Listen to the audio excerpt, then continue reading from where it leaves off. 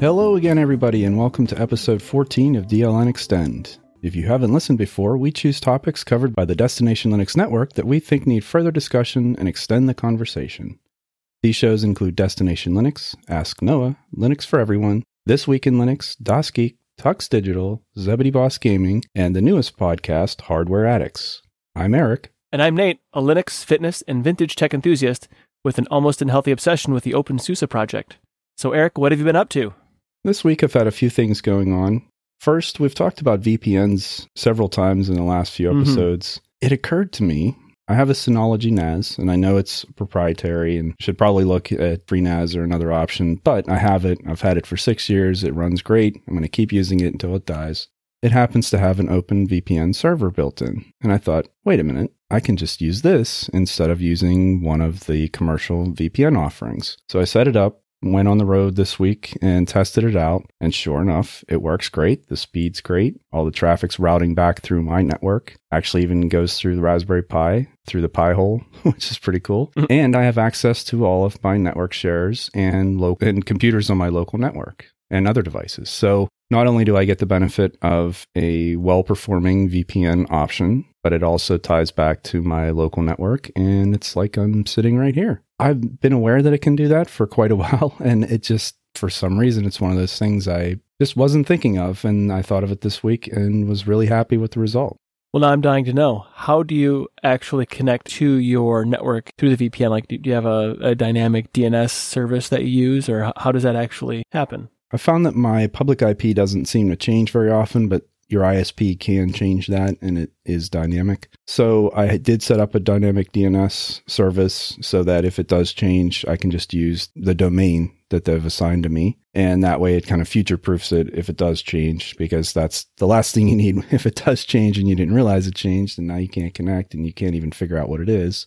So yeah, I'm using a dynamic DNS. And otherwise, it's just an open VPN connection. So when you create it, it gives you an OVPN file that you can import. And it also gives you a key that it generates. So you've got a secure key-based connection. And then you use your username and password that you have set up on the device itself. I mean, honestly, it's faster than several of the commercial VPNs I've used. Now, really, if you were local, sure. I mean, I'm an hour away in Tampa a couple days a week, and so I'm using it there. It's within the same region and all the same sort of backbone and all that. So sure, it's going to be faster. But that's one of the things with VPNs. If you have a provider that doesn't have a server near you, then you're not going to get a great connection. So even though a few of the VPNs I've tried do have Florida-based servers, some of them are in Miami, some of them are in Orlando, and so they're about as far away from me as I am from my home when I'm in Tampa. And it still seemed to perform a little better. Now, maybe that's because it was the only connection on that system, and so those other servers are servicing, who knows how many connections. But yeah, the performance was fantastic. And I just love the idea that it's routing back through my own network that I can control, which is pretty cool. I can see a lot of positives for that. It's like, in a way, like you could be at home, check things, interact with the systems or devices on your network, even though they're not there. I mean, that's a beautiful thing right there. I've seen a lot of people talk about having the connection set up so that you can access your devices remotely in a secure way, but I don't think I've really seen anybody talk about using it as a way to just use the traffic, right? Your traffic goes through there and then you're using it for all the things you would use a commercial VPN for. And I'm sure there are plenty of other ways besides just a Synology NAS to do this, but it was there and it was easy to set up and it just worked. So how do you actually connect to your VPN then? Is that something you can do through Network Manager and Plasma or something like that? Yes, because it outputs an OVPN file, you really can just take that file. You do have to edit it and put your specific information. So I put the domain for the dynamic DNS in there. And then once that's set to what you need it to be, then you just import it. So if you go to Network Manager, you go import from file and point it to that file, fill out some more information there, username, password, that sort of thing, set the right connection key That's it. Once it's set up, you have whatever connection you're on. I was, in my case, a public Wi-Fi connection, and then I just click Network Manager, say connect. I'm on Plasma, so there's the button just says connect next to the VPN, just like any other VPN connection. Well, that's pretty darn cool. And that makes me want to look into that myself. To get good performance, you're likely going to have a solid internet connection. So I'm on a 500 by 500 synchronous connection on fiber. If you are on a lesser connection, or let's say an asynchronous connection where you're getting a fast download speed but a slow upload speed, then the upload speed is what's going to limit how fast your connection is going to be back to your system. So maybe that's why a lot of people don't use this method. And if you're okay with it being slower, that's fine. It'll still work, but it's just not going to be as fast as, let's say, a commercial provider might be otherwise. Right. But still, I mean, if I'm in a hotel, I can't imagine that my Wi-Fi is going to be any worse, VPNing or whatever. Can you say that's a very good point. Yeah. Right. When I'm in a hotel getting 2 megabits down and it's like, right. Most of the time, if I'm out and about, it's not because I'm looking for performance, or I'm not using VPN for performance. I'm using it because I have to. Yeah, absolutely. And the other thing I've been doing this week is working with audio. I've had some feedback on just some videos and things where, admittedly so, my audio hasn't been very good recently. And I just have been fighting with it. A lot of it's been due to Pulse and just trying to get Pulse effects to cooperate. I figured out that OBS was actually, the filters that are built in there, they have a expander and a gate, and I've used both. And even with the settings set very high so that it's not clipping me off, there's still a very muddy tone to it. So there's something there. I don't know what filter it is. And I'm not saying it's OBS specifically. It might just be OBS on my system. But I just figured out that was a big part of why I was having so many issues. So I've switched away from that, and then I was having issues with Pulse Effects where I couldn't quite get it to work right. And then there's something weird with Pulse Effects where it wants to duplicate the inputs and the outputs on the audio, especially in OBS. And so I've gone back to looking at Jack again, and have had some good success. I'm on Jack right now as we're recording, and I mean, hopefully it's better than it's been, but it sure seems better. And when you take the time to learn Jack, this is probably my 5th time of coming back to it and really trying it. And the KX Studio plugins really make it easy, or much easier, I would say. So Cadence lets you control the Jack server itself and set the configuration options. And then I'm using Carla, which is a plugin bridge, which lets you add plugins. And then the way Jack works is that everything's sort of in sequence. So I've got a expander plugin, I've got a compressor, I've got a de-esser, because I've gotten some feedback from folks that I have some sharp S's. So I'm trying to tune it, and all the tools are there. The thing with Jack is you just have to take the time to really understand how it works and put those pieces together in the right way. I feel like I'm getting closer, and hopefully for the folks that are listening to this or watching my videos, that this is going to continue to get better, or it is already better. But it's just something that really takes a lot of time to get just right. So I've been doing my homework and trying to put it into practice. Hopefully I can get to a point where it's a little easier to listen to. Now, what I'm curious about is adding Jack. Are you removing Pulse and using Jack, or is it you have some sort of a Pulse and Jack? Are they able to live side by side with each other, or how are you doing that? So there's actually a bridge between Pulse Audio and Jack. On Ubuntu-based distros, it's Pulse Audio Module Jack. And on Arch, I think it's just Pulse Audio Jack. Jack's kind of sitting in the middle, and you're sort of chaining to it. So you can still use Pulse Audio for your inputs and outputs, and it behaves well because all of the desktop environments expect Pulse Audio. You can use just Jack, but it's a little more difficult. Having the Pulse Audio module in there makes it easier to manage your devices on your desktop, but you then still have the ability to use Jack and chain those things together. Pulse Audio just becomes another piece of that. So some people complain that Pulse Audio has latency in it or something of that nature. I don't know if that's a serious issue or not. I've not experienced it as a serious issue. Does Jack have any additional latency by having those modules plugged into Pulse Audio?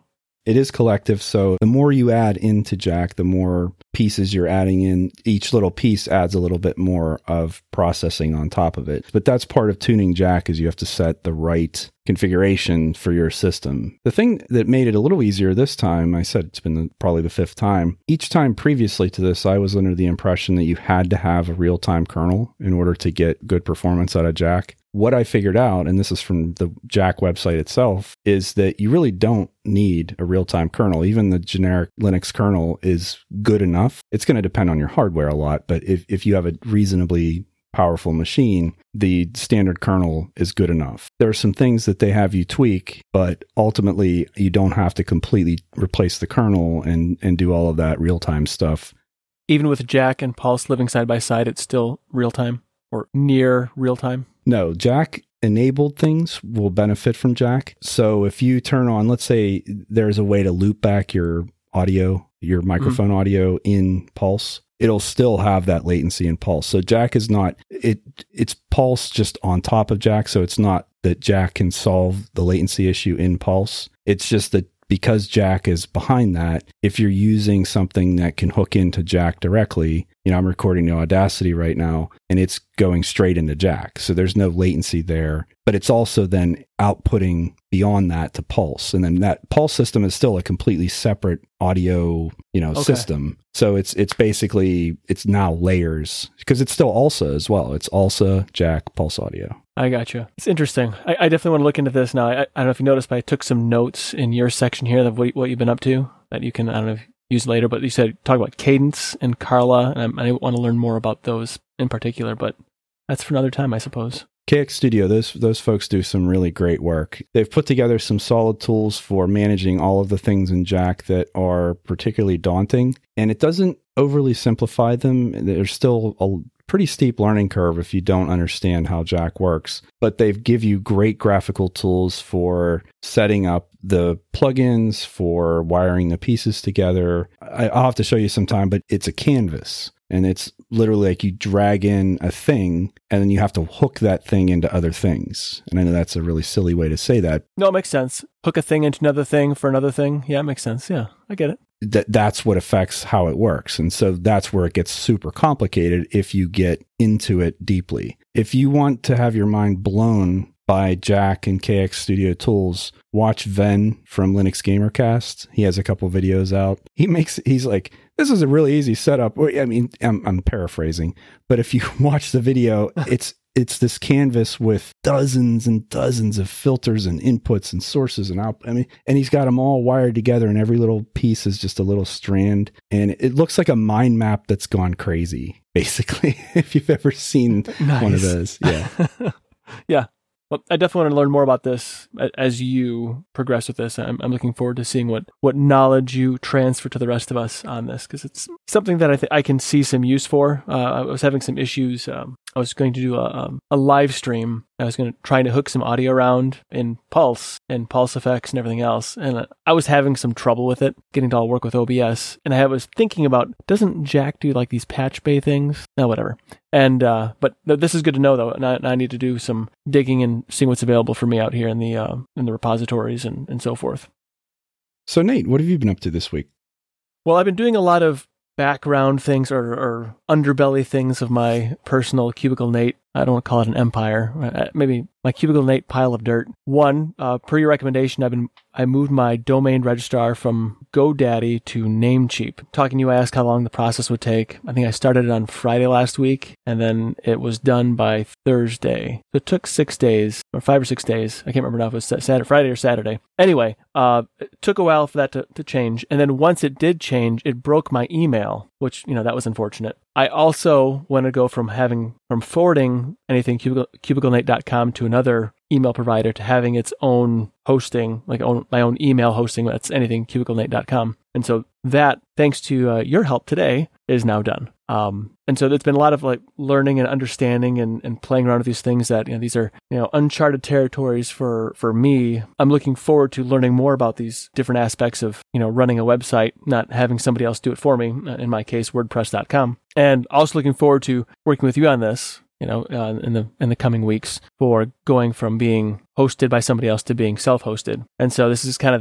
the the first steps in laying out everything, laying out all the bits and pieces that need to get done before I do the big move, which you tell me isn't very daunting. Although I don't know how much I believe that at this point, because every time I start to read the documentation, I'm like, this seems very daunting. So I'm looking forward to working with you on this in the very, very near future. I hesitate to call it difficult. I think that might be familiarity on my part. I think it's understanding the concepts, and then once you do, it's really not that difficult. There are some things that are a little esoteric and really don't make a lot of sense unless you've taken the time to understand them. Right. But there's a lot involved. There's a lot of steps involved. You're transferring a domain. You have to set up your DNS, the hosting, the email, all these different pieces that have a certain set of configuration and requirements. And in your case, what happened was you changed to a different email host, but your MX records and your DNS weren't pointing to the right place. And so when I tried to send you an email, it said, hey, I don't know who this is.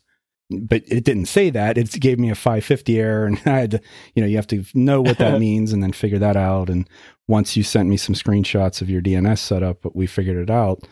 So we've talked about self-hosting with OwnCloud and Nextcloud, and people are very interested in self-hosting. And every time you talk about a password manager, they want to self-host. And self-hosting is really a kind of a movement for a lot of folks. And I'm not sure if websites is really seen as part of that, although it should be, because it's really not particularly difficult if you, like I said, you just sort of understand those key pieces. So hopefully, as you and I go through this, we can sort of show some of those pieces, and we'll talk about it here, but we're also going to do some videos and other things, some articles, and maybe folks can learn from that. And what I consider to be not that difficult, I can impart some of those steps, those key pieces of make sure you do this, this, and this. More folks might be inclined to try hosting more stuff.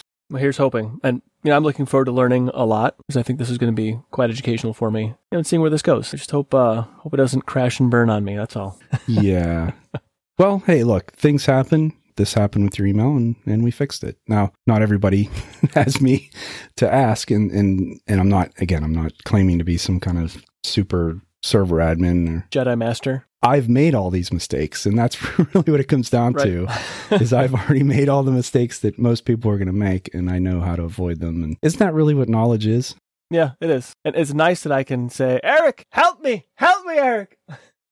That's how it works, right? That's why we have friends of different backgrounds and interests. I'm really excited to do it. It's something I know you've wanted to do for a while, and I think you're going to be pleased with the result, the performance, the self-control, the ability to just do what you want to do. Because ultimately, I think that's what fueled this, was you were trying to do something on WordPress.com, and they have a limit on the types of plugins that you can install and the access you have to the system and things like that. Whereas on your own server, it's your own server. You can do what you want, for better, for worse. And the cost is a little bit less, too, by going self-hosting as well. So it's not, I would be spending less than what I am now once we go totally self-hosting on this. So that's the other thing that'd be nice as well. Just have the list, my list of gaps, of my knowledge gaps, which actually the list keeps getting longer and longer. I should probably share that with you as we kind of go through this process, hopefully get all those questions answered and so forth. But yeah, I'm really looking forward to it. I think this will be good for me,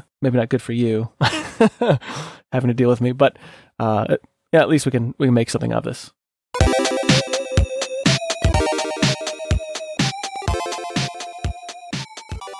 We have an announcement this week. DigitalOcean is sponsoring all of Destination Linux content. That means that network-wide, you're going to hear DigitalOcean sponsorship on all of our shows. And we are included in that. And it's fortuitous for us because we just got done talking about self-hosting, and one of the, if not the best choice for self-hosting is DigitalOcean. DigitalOcean offers the simplest, most developer-friendly cloud platform. It's optimized to make managing and scaling apps easy with an intuitive API, multiple storage options, integrated firewalls, load balancers, and much, much more. They really offer an amazing control panel and options in that control panel capabilities. I was in there yesterday just looking at firewalls and some different things. And this is coming from the experience of having used probably half a dozen different cloud providers. Their control panels and their capabilities, they do not make it as straightforward and simple as DigitalOcean does with their control panel. And this is something I'm actually going to have Nate do as we go through this. I want him to understand what all these things are. What is the server, the storage that's attached, the network that's involved, the firewall, just all of these pieces that are in there, and show him how easy it is to get through all of that using their control panel.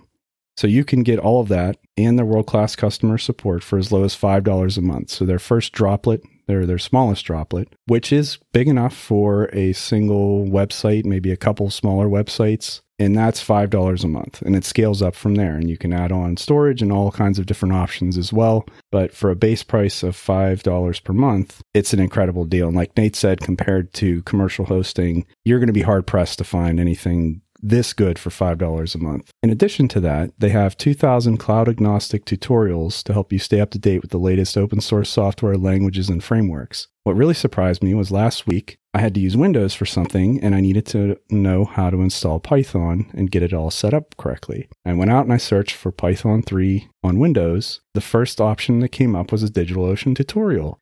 It was amazing because it was perfect. Every step was exactly what it needed to be. It was as much detail as you needed without being completely overwhelming, and it followed a very logical trail of this is exactly what you need to do in this order. And it worked perfectly. And they offer these for free. This isn't just for customers. This is, you can go there now today and go to their tutorial section, and they've got tutorials on everything, the things that they support and directly sell to you, but then also all these other things that help you use their products in the most effective way.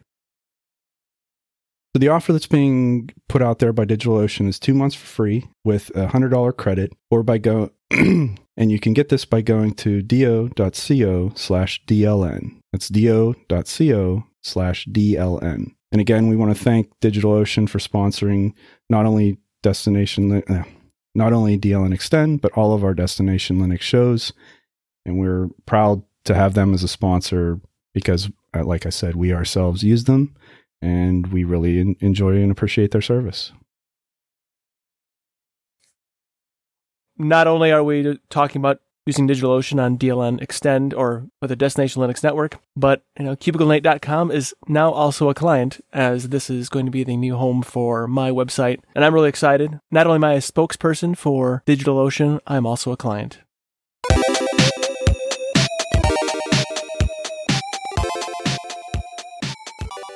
So for listener feedback, Leviticus suggested that we switch to video content for DLN Extend so that he can see your sweet curtains. Yeah, I'm the yellow curtain guy. And then you have Chicken, he's got red curtains. So it's got 2 yellow and a red. I feel like I need green curtains to match my OpenSUSE obsession behind me. Or maybe a curtain with like a chameleon pattern on the back. That would be pretty sweet. And then we could have curtain wars. I think with the Nate cubicle that you've got going on down there, you could pull off something like the Great Oz or the Great Nate.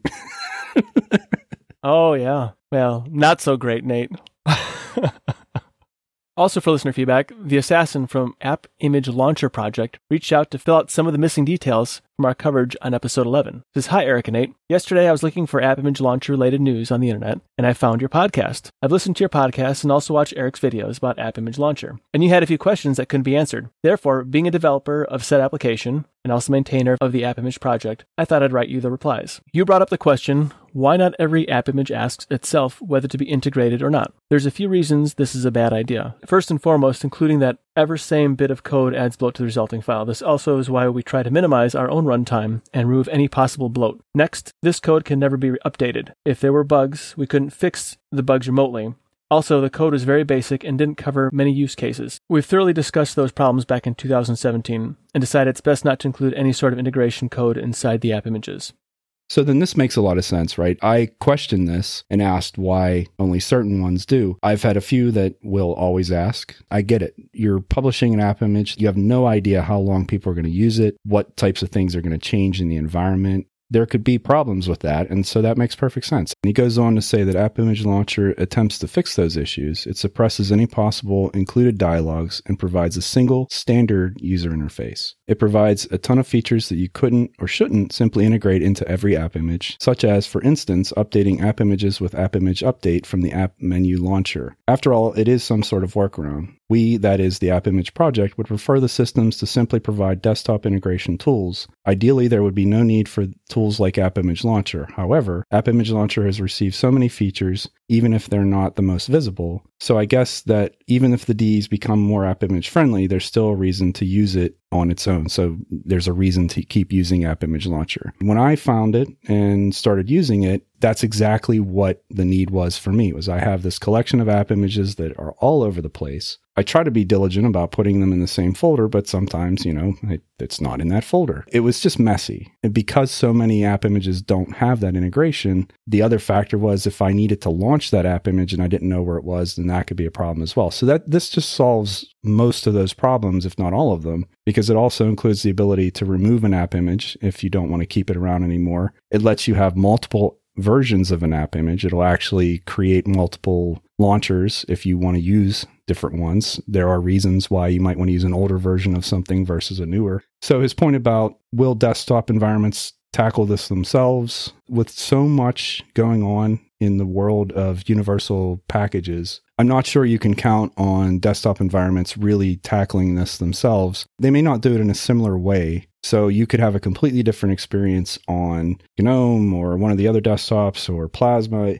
So you may end up in a situation where one desktop environment does something a certain way, another does something completely different. Whereas if you use App Image Launcher, you're going to get the same experience on any system you use it on. I do think that the value is there absolutely for solving those issues with app images and integration with your system, and then also providing that consistent experience across whatever desktop you're using. And I've used this on literally every desktop I've tried in the last 3 or 4 months, and it works perfectly fine on all of them. It will also be interesting to see how the desktop environments integrate maybe better with app images, through this process too. And they may have different ways that they do that. Not only does it add the launcher for you, but it also includes the version of the executable or the app image itself. Yes, I did notice that. Yeah. And so that's handy to differentiate it from other launchers and to also see which version of something, if you do happen to have multiple versions of the same app image. In a way that I'm using that right now is with Xlights. Yes, I'm still playing with Xlights. I can install the latest version with App Image Launcher. If I download it with Firefox,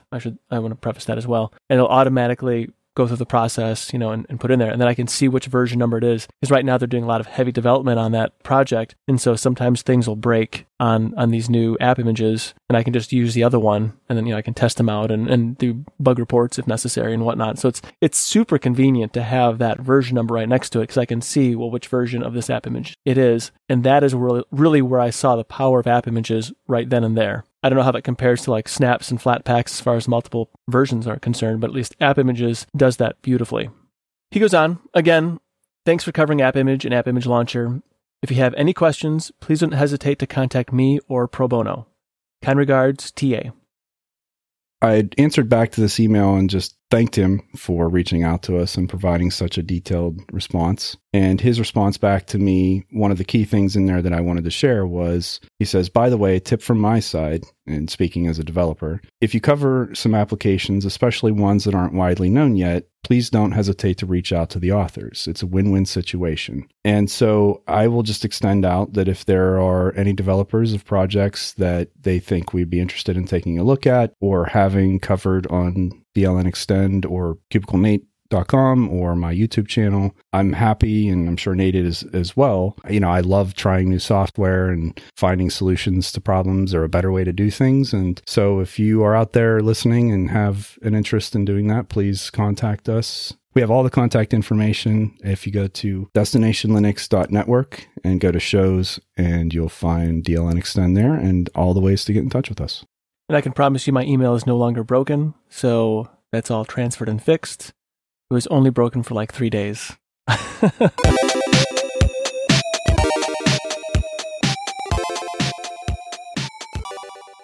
In the DLN community focus this week, there was a post on the Destination Linux Discourse forum about the PinePhone. Bryson, aka Bhib, received his Braveheart edition of the PinePhone last week, and he's been testing UBports specifically. And there were some follow-up posts in this thread from Gambus, aka TechPills, where he's created some apps that he'd like to have tested. And there was just other discussion around people who have gotten it, people who are using it, trying different things, testing out not only UBports, but some other distros as well. And just reporting back on, what their experience has been. And also, like I said, folks suggesting different software and things like that. So if you are interested in the PinePhone at all, I think that going and checking out this thread in the Discourse forum would be a great idea, and maybe get some ideas or give some feedback, and let's keep that going. This is really exciting. I think it's about time I put in that order for a PinePhone myself. It's very tempting. But as you and I have talked about several times, I am not an early adopter, even though it is super, super interesting, and it's something that I desperately want a Linux smartphone. I don't know that I'm the best early adopter for new things. That may sound like I'm chickening out of testing it and stuff, and I definitely do want to test it. I don't think I'm going to jump in on the Braveheart. I think I'm going to get in on the first batch of the production, I guess the final model. Well, for me, it's not so much being an early adopter or not. For me, I made a promise to myself that I have to get like 6 other projects off my bench before I bring a new one down. I got to crank away at that. I mean, I could buy it, but I just, if it sits in a drawer, it's just, I'm going to have guilt, and I don't want to have guilt. I understand. It's a great carrot to have dangling in front of you, no doubt. Yeah, it is. Motivation right there. That's what that is.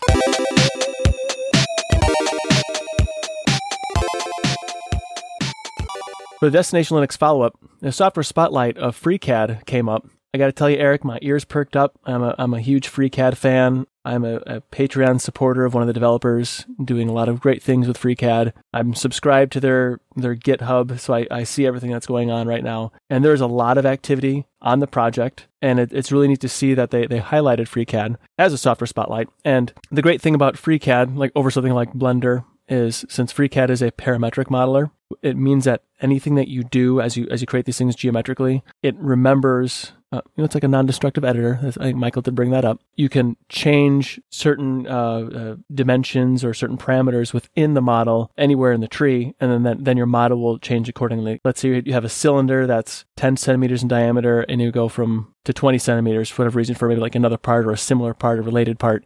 You just have to change that, and then assuming you model everything else correctly, your wall thickness will stay the same, or if it's a ratio, you can actually make it a ratio of the diameter and so forth. So it makes it really easy to have lots of different designs, different concepts, and be able to produce them very rapidly. A modeler that's not parametric, you would have to remodel everything, or maybe if you're really good at it and you can, introduce some other parameters in another modeler, you can simulate that. But having a parametric model is absolutely key when doing any kind of engineering, part design and so forth. So it's neat to see FreeCAD highlighted. I wish I could have been there behind the scenes on that one, because I would have been basically jumping up and down on the keyboard to throw out all kinds of additional information for them. But I just wanted to highlight, yes, FreeCAD is a great piece of software if you're going to do 3D modeling in Linux, and it's Qt based, so it looks great in Plasma. I'm not sure how it looks in the other desktops, but it looked great in Plasma. If you have a dark theme, it respects that and still looks great. It works super well in a dark theme. So, kudos to all the developers of FreeCAD, and I'm glad it made the software spotlight.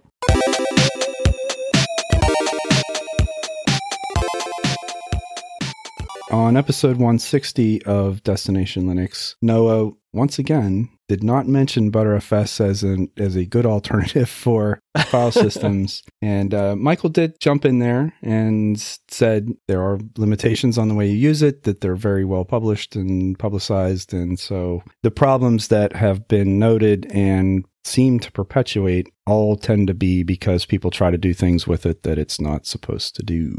I saw that, and I laughed. It was one of those laugh out loud moments, because it kind of reminded me of one of those like senile old men that just kind of blather on about things that aren't real anymore. The red coats aren't coming that was a long time ago. Not to say Noah's senile, because that would be very mean for me to say, but he does kind of sound like that. The Revolutionary War happened a long time ago. ButterFS did have problems some time ago, but that's long in the past. It's cute that he makes fun of ButterFS, but, we just know that he doesn't know how to use it.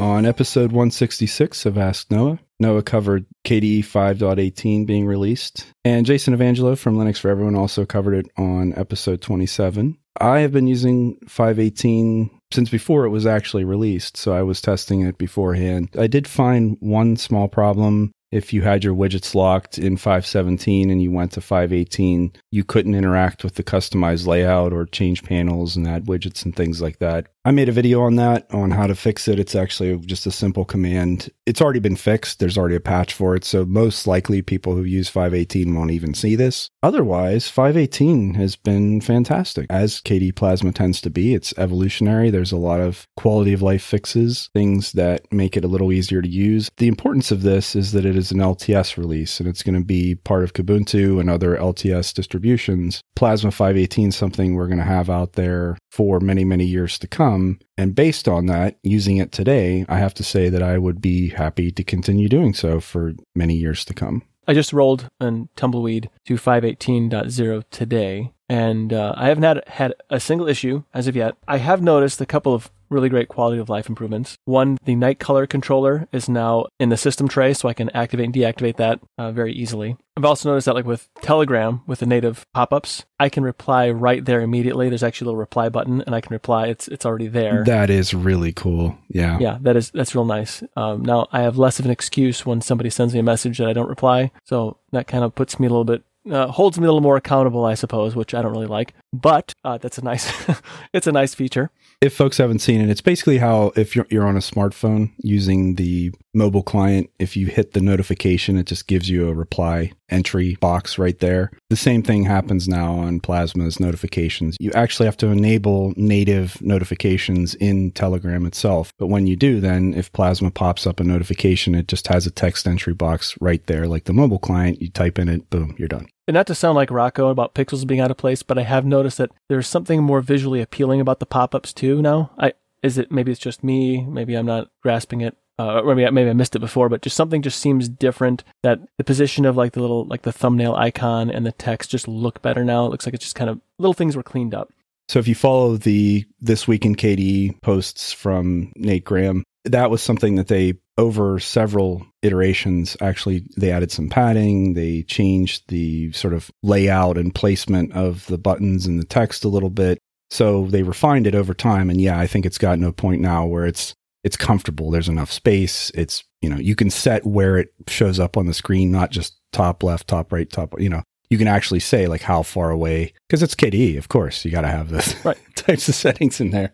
Also, those options just allows you to really, set things, because, if you have a workflow or a desktop layout that the default position doesn't work for you for whatever reason, it's nice to be able to push that someplace else. I have one machine that I'm considering putting it pop-ups actually at the top because of what I have in the lower right-hand corner now. So I thought that was really pretty fantastic. Another feature I really like, the GTK theme, how it transfers over now from whatever you have on the Plasma side. So I had previously made a GTK theme to match my Plasma theme, and it wasn't great. It was mediocre at best. There were some things I didn't like about it, but not knowing enough about how to tweak GTK, I didn't do anything with it. I just made it good enough. So now, if I turn off or get rid of what my theme that I built, and I use just the built-in Plasma dark that exists, I can use as a drop-down. It respects my colors from Plasma for the cute styling, and those all transfer over. And let me tell you, it looks real good. The colors, everything is right. Something about the subpixel hinting or whatever it is, the anti-aliasing,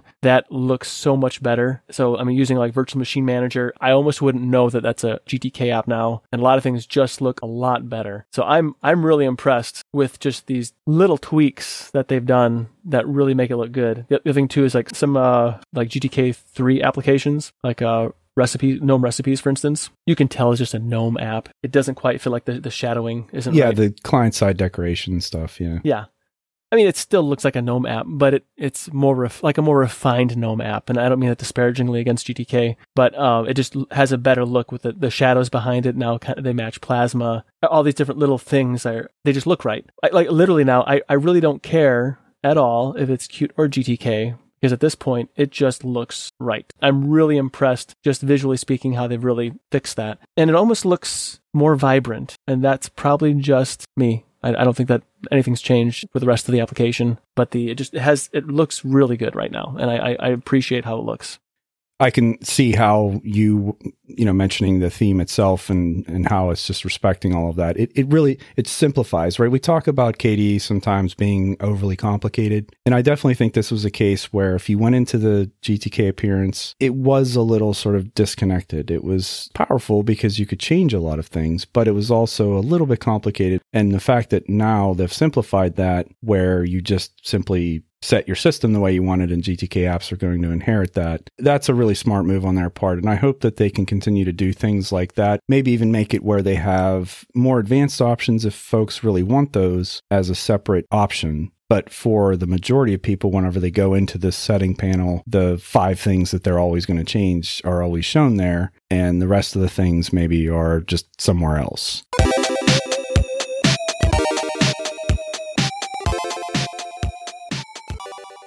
On the last Hardware Addicts, Ryan, Michael, and Wendy were talking CPU coolers. And it's kind of Ryan's area of expertise here. He was talking about the different types of cooling. That the liquid cooling, and there's 2 different types he spoke of. The closed loop, and then one like you customize. I forget that was called. Open loop. But open loop, there we go. That's why I have to have you. You know these things. And then the air cooling, like I have an air cooling tower in my new build. But he didn't mention anything about passive cooling. Not on anything new that I have, but I do use passive cooling on my Commodore 64. I know you might think, well, why are you bringing that up? Well, it's hardware, right? There's a series of heat sinks that I put on there, and it seems to make a huge difference. At least I notice in how hot the chips get. I'm not the only one that would say this. There are a lot of YouTubers out there that are into the old technology, but they've demonstrated just the capability of just passive heat sinks on devices. And I think that it's worth noting, if you might have some other hot chips on your board. Like, I mean, I don't know as much about modern hardware and so forth, but there are some chips on the main board that might get a little hot that don't have any kind of cooling on there, and throwing on a cheap heat sink that can make a difference.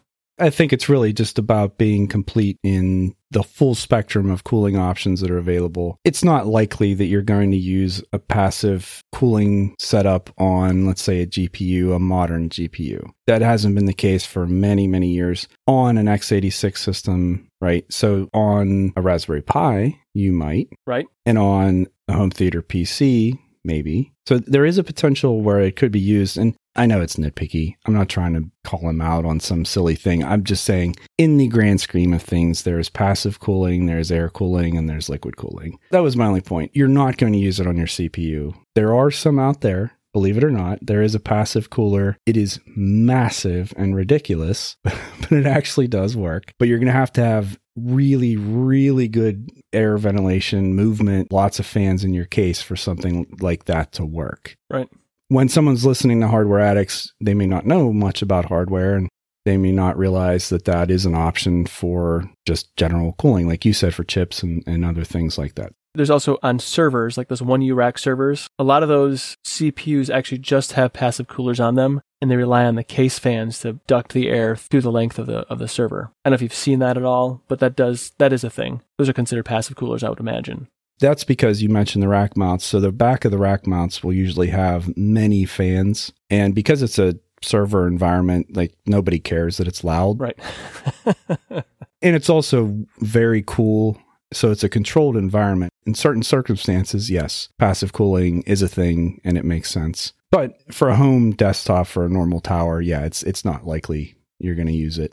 He also mentioned air coolers. I'm a big fan of air coolers. I think they do a great job. There are a lot of air cooling systems or solutions out there that do a phenomenal job. Are they marginally warmer than a liquid cooled solution? Yes, I guess. I haven't used liquid cooled. I've seen lots of people have problems with them, and I'm not trying to say that they universally have issues, but liquid cooling, whether it's closed loop or open loop, it just seems like something that could fail. And it's one less thing that I'd have to deal with. The air coolers themselves do a sufficient job, particularly if you have decent airflow and ventilation in your case itself. And it's marginally less effective than higher end liquid cooling solutions.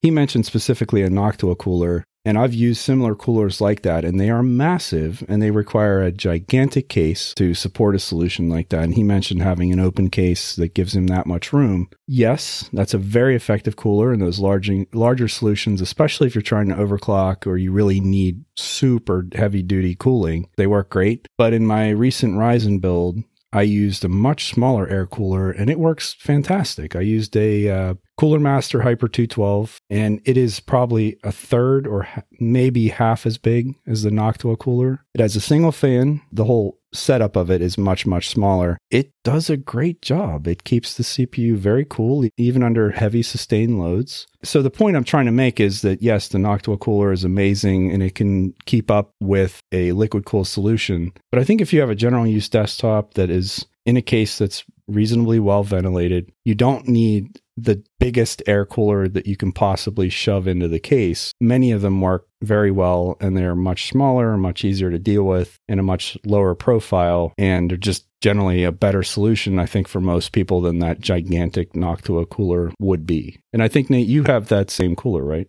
Yeah, I was going to say, that's the exact same cooler I bought because I was uncertain as to what cooler to get. I was looking at a variety of different coolers. You said, this is what I used, and I'm like, sold! So that's what I bought. And I just checked the temperature of that CPU. I actually have a thermistor right on it. It's 21.8 degrees Celsius right now. So it seems to be doing its job, and that's on that 220 watt TDP CPU that I have, that AMD CPU. I'm pretty happy with it. And I actually had another thought. So I did pick up another case not too long ago that has a liquid cooler in it. And I didn't know that the liquid coolers can actually lose fluid inside of it. I'm not exactly sure how that happens, but hey, it happens. This is one of those Corsair, I'm pretty sure it's a closed loop cooler. They say you can't refill it, right? I'm kind of a handy guy and I like to tear stuff apart, and there's really nothing to lose in it. So now I want to see if I can actually put more fluid in it if it is low. And even if there's a way to tell if fluid is low on that. It'd be an interesting test, an interesting study to do to see, what I can do with it. And the other thing, too, about liquid coolers that I think another reason I'm not so sure about them is they have to have a pump, right? They do. And it's funny. Continue your thought, but I was going to head down this same road, I think. So, a pump is another thing that can go bad in your system. And so the thing that would concern me, not so much about losing fluid, because I think they use a non-conductive liquid in there. So I don't think it's just water. It's water with some sort of an additive or whatever. So it's non-conductive. So it doesn't let the magic blue smoke out of your computer. That's not my primary concern. My primary concern is if that pump fails, how would you know if that pump failed? And then how much is that to replace and so forth? Now, on an air cooler, if the fan fails, very easy to replace. It's usually a standard fan. And also, you don't lose all your cooling benefits if that fan stops working. You have also the case fans, so you have backups there. And then just the sheer size of that air cooler tower that's on there, you're going to have a lot of heat dissipation through that regardless. You have that mechanical advantage of heat dissipation. So personally, I see a lot more advantages of the Volkswagen Beetle air cool method than I do of the Porsche water cool method. I have enough to do in my life than to worry about whether or not my liquid cooling solution is going to leak or evaporate or the pump's going to go. The other thing about pumps is they do make noise. I'm sure the better ones make less noise, but they have a pump and a fan. And the fan is larger, so it shouldn't make a lot of noise. But I think I've seen some people say, well, liquid cooling is a much quieter solution. That fan that's on the Cooler Master Hyper 212, it's a large fan. It doesn't move particularly fast. And so, I don't know. A PC is something I want to have for many years. I want it to be as absolutely reliable and trouble-free as possible. There are absolutely situations where liquid cooling makes perfect sense. Right. If you're overclocking your CPU until it's ready to start smoldering, then yeah, okay, I get it. If you are in an industrial environment, where the environment itself is really, really hot and you can't give that CPU the type of cooling it needs, there are absolutely situations where that makes sense. It's just not for me. I'm a general computer user in a lot of ways. I just want that workstation to do what it's intended to do, to be, like you said, the Volkswagen, right? I just want it to work the way it's supposed to for as long as it can. The idea of maintaining that to me sounds so unappealing. I totally agree. I don't have a hot rod. No, I'm driving a minivan around. I'm good with that. That's kind of how I feel. Just really quick, the other thing that they mentioned on Hardware Addicts this week was they're going to start a new segment called Camera Corner where Wendy's going to go through different types of camera. And this week she picked the different styles. So point and shoot, DSLR, and mirrorless. And I have never understood what mirrorless was. And so it was just really enlightening to me to understand what they are, how they work, that they are sort of becoming the preferred type of camera that folks use. One, because they're much smaller. And two, and this is something I didn't realize, they don't make that annoying sound whenever they take a picture. Now, she related the idea of being at a wedding or an event where it's quiet and people are speaking and you're trying to hear them. And I remember at my wedding, our photographer, who was great, and I really enjoyed him, he didn't get in the way, he wasn't annoying, but when he was taking pictures and it was quiet, all you heard was that clack, clack, clack, clack of the camera. And it's what you hear at press conferences and all of that sort of stuff. And mirrorless cameras are apparently silent. And so I could see that being an enormous advantage, especially in situations like that where that sound is just so irritating. What I didn't realize is if she goes someplace with her professional camera, she'll be thought of as some kind of a professional photographer, like even if she's not doing it professionally at that time. And so she uses a smaller point and shoot camera that is just as good as the DSLR cameras for many situations. And I had no idea there was an issue with those larger cameras and automatically being associated with a professional photographer, even if you're just an amateur. I thought that was interesting and had me looking at some of those cameras as well, just because of her discussion on that. Absolutely. And things like the fact that certain point and shoot cameras are like $5,000, I think she said. I had no idea. That was crazy. Yeah. Well, you think about it, smartphones have sort of killed the simple point and shoot market. You know, before smartphones, we had a Canon ELPH PowerShot little doodad that was $100 or something. And it took good enough pictures and, you know, whatever. But now that I have a smartphone, that's what I use 99% of the time. We still have a point and shoot, but honestly, in some cases, I think the smartphone takes better pictures simply because we don't have a good one. But I never understood that they got that expensive. Yeah, I didn't either. So thanks to Wendy for covering that. And I'm really looking forward to additional installments where she's going through more of the terminology and the technology around cameras. Definitely worth checking out if you haven't listened to Hardware Addicts episode 3 and beyond for Camera Corner.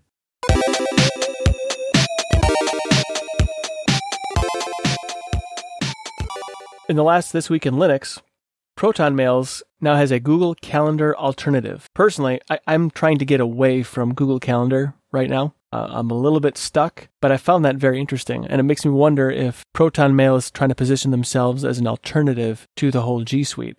I wonder myself, I don't think I would need specifically for personal information management stuff an entire G Suite replacement. I do use Google Docs and I do use Google Drive, but there are plenty of alternatives for that.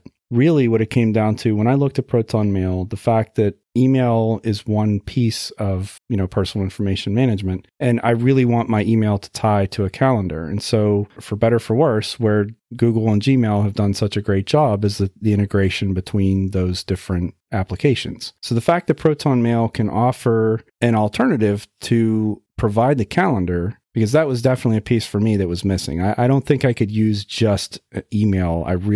Especially if I'm looking as an alternative for my business, let's say, I have to have that. I have to have the email, contacts, and the calendar as those three things together. I don't need all of the other stuff necessarily. It'd be nice. Maybe Proton Mail will get there. But if they have this calendar alternative, then all of a sudden, this becomes a much more useful and credible alternative to something like Gmail. It's absolutely something now I will go back and take a second look. Now, I believe it still is in beta, if I'm not mistaken, but I'm sure that won't take them too long to get it out of beta and into production. When that happens, I'm absolutely going to go back and take a look and see how that all works, and may just, in fact, be using Proton Mail in the future.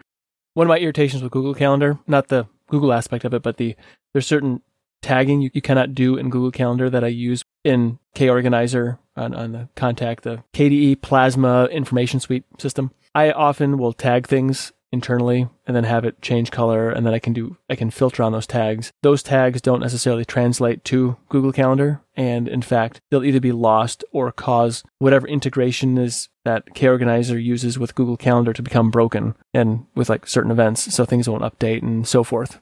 It'll basically have some kind of an aneurysm. I can use those tags with Nextcloud, but I'm wondering now if it would work with Proton Mail, because that might be a good alternative then, and maybe for mail in the future, if I could have that kind of calendaring feature as well.